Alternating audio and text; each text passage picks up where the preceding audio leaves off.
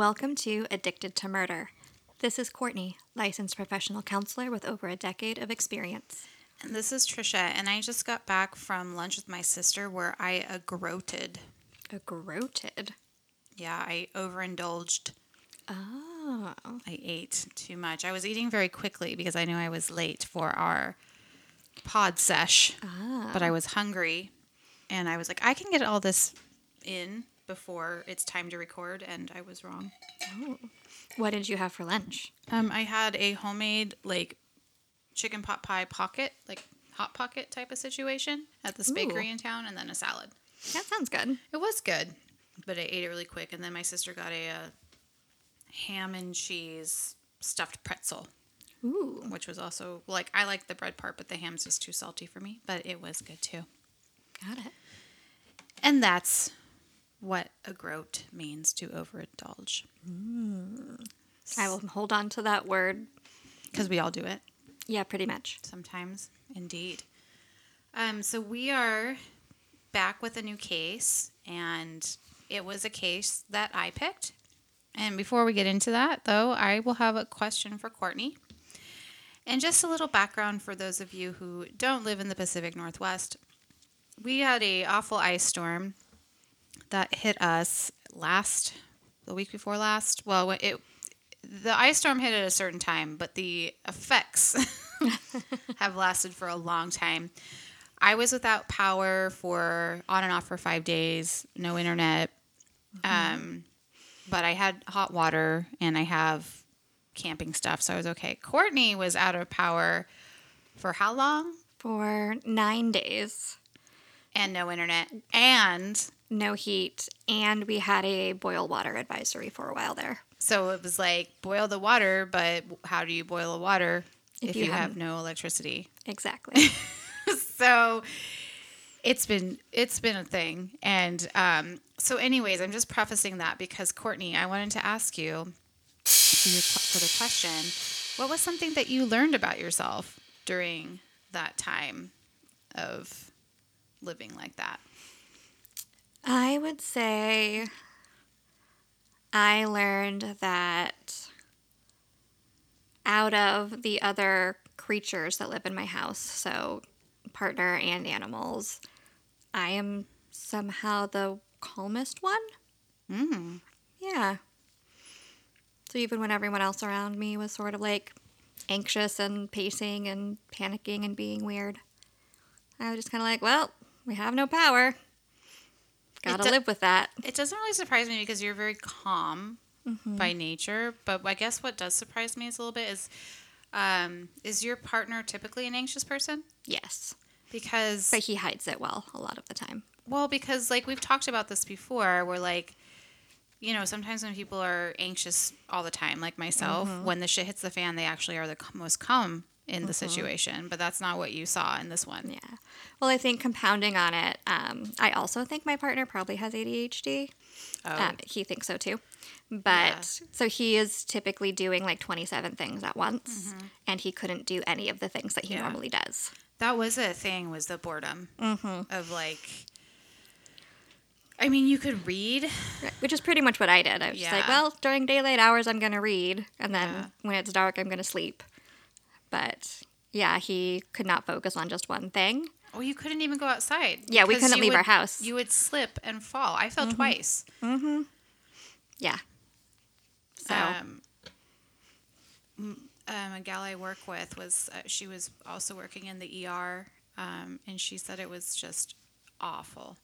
People were not being able to be seen, and because no one had power, they couldn't really make them go home. So it was just tons and tons of people in there, and it was just really, really bad. I believe that. Yeah. Well, for me, I think what I realized was that all of my camping experience, I was fine. I made coffee in the morning with my percolator on my little Coleman stove. I made steaks on the barbecue because I had the propane. I had emergency. I make candles, so I had tons of candles. I had a indoor propane heater from the last time our power went out.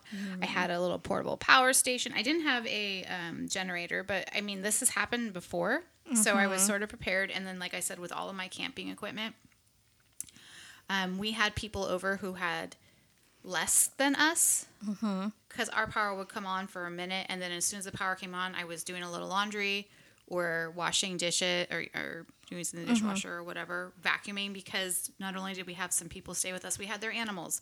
So we at one point had 5 dogs, 2 cats, 5 adults, and a child in my house. That is a lot of people in your house, which is not that big. No, not for that many people. But, you know, we had more than they had. So Yeah, what do? You don't turn people away. exactly. Yeah, I was lucky enough to have, some friends that were able to put us up once we were able to leave our driveway. Right. Like getting to my parents' house where they had all the things I couldn't do. Exactly. It's too icy. Couldn't even drive. But anyhow.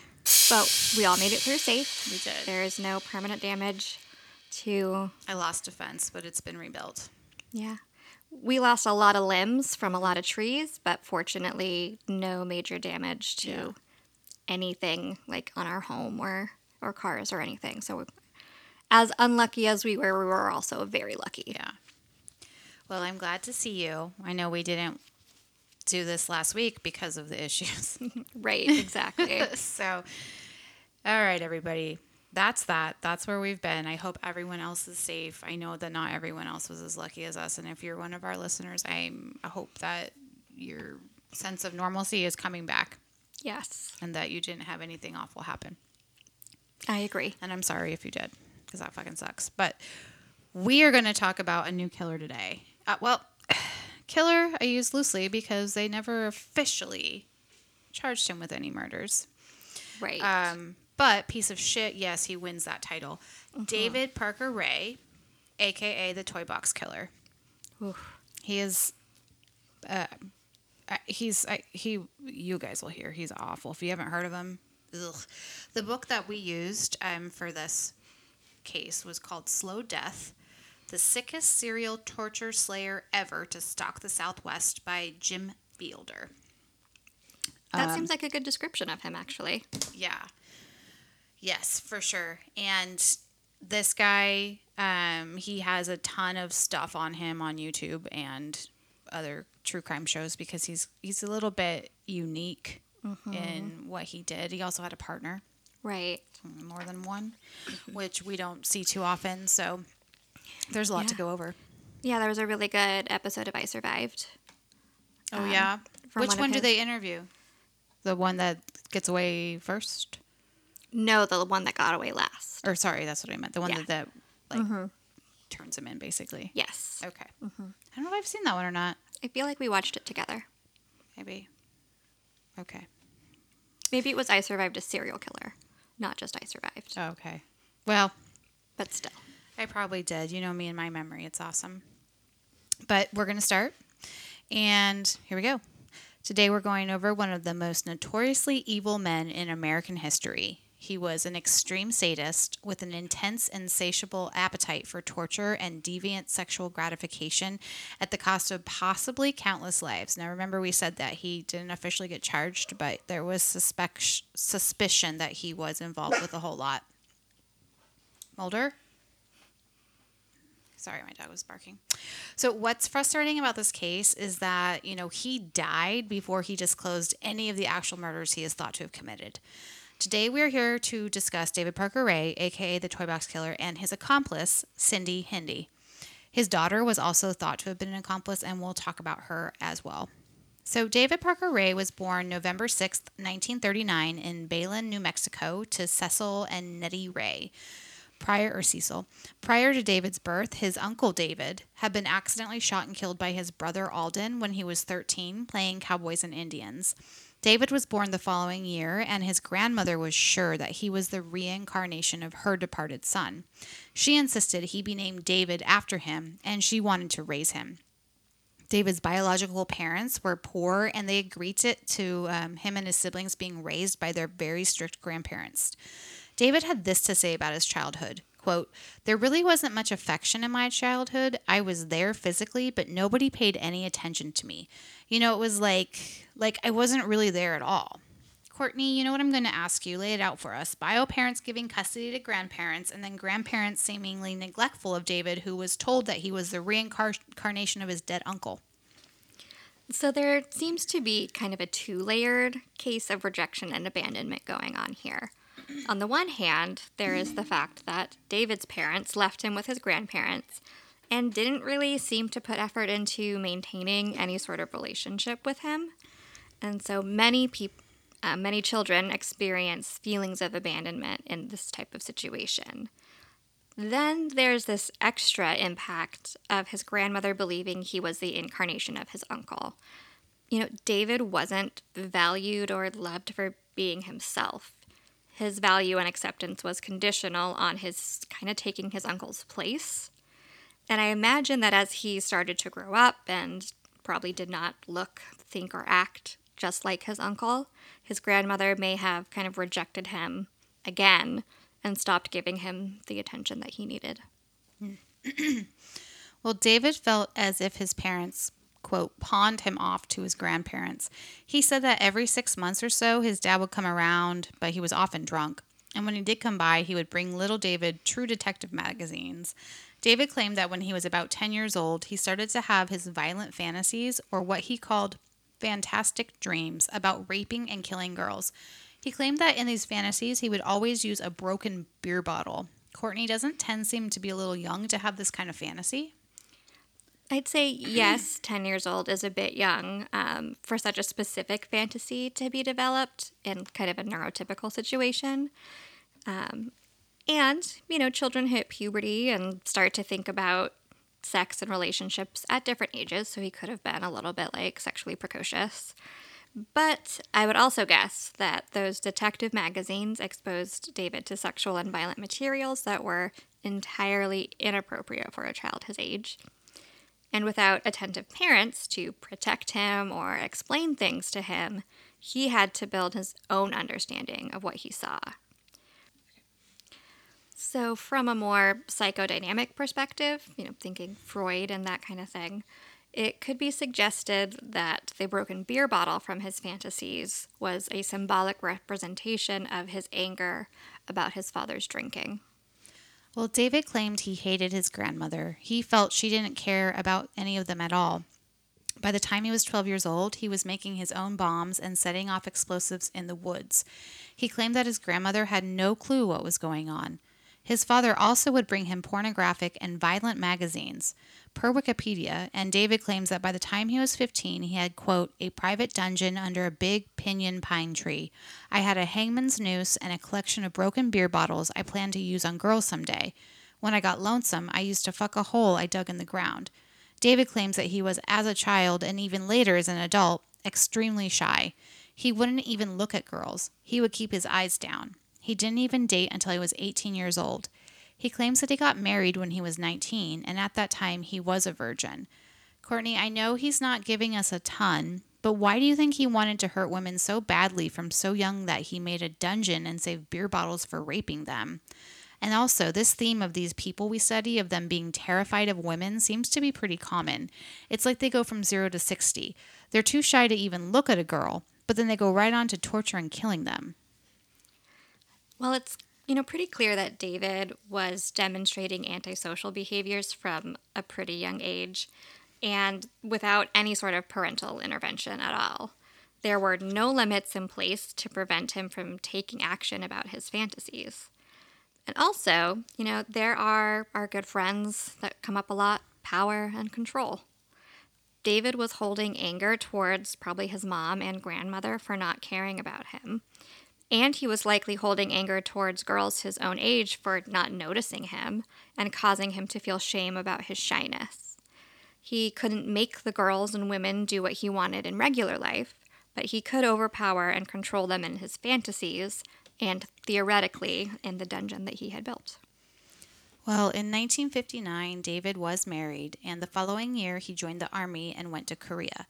His wife got pregnant in 1960, and they had a boy. He got divorced a year later. David claims his wife would leave their infant son alone so she could go out and party. By the time he got back from Korea, his son had been placed in DHS custody, and he was granted custody after that. His biological mother and his stepfather raised his son until he finished his tour of duty. A couple years later, David remarried, and 90 days after that, he got divorced. In 1966, he got married for a third time, and he and Glenda were married for nearly 15 years. He had a daughter with Glenda in 1967. David was attending aircraft mechanic school in Tulsa by this time.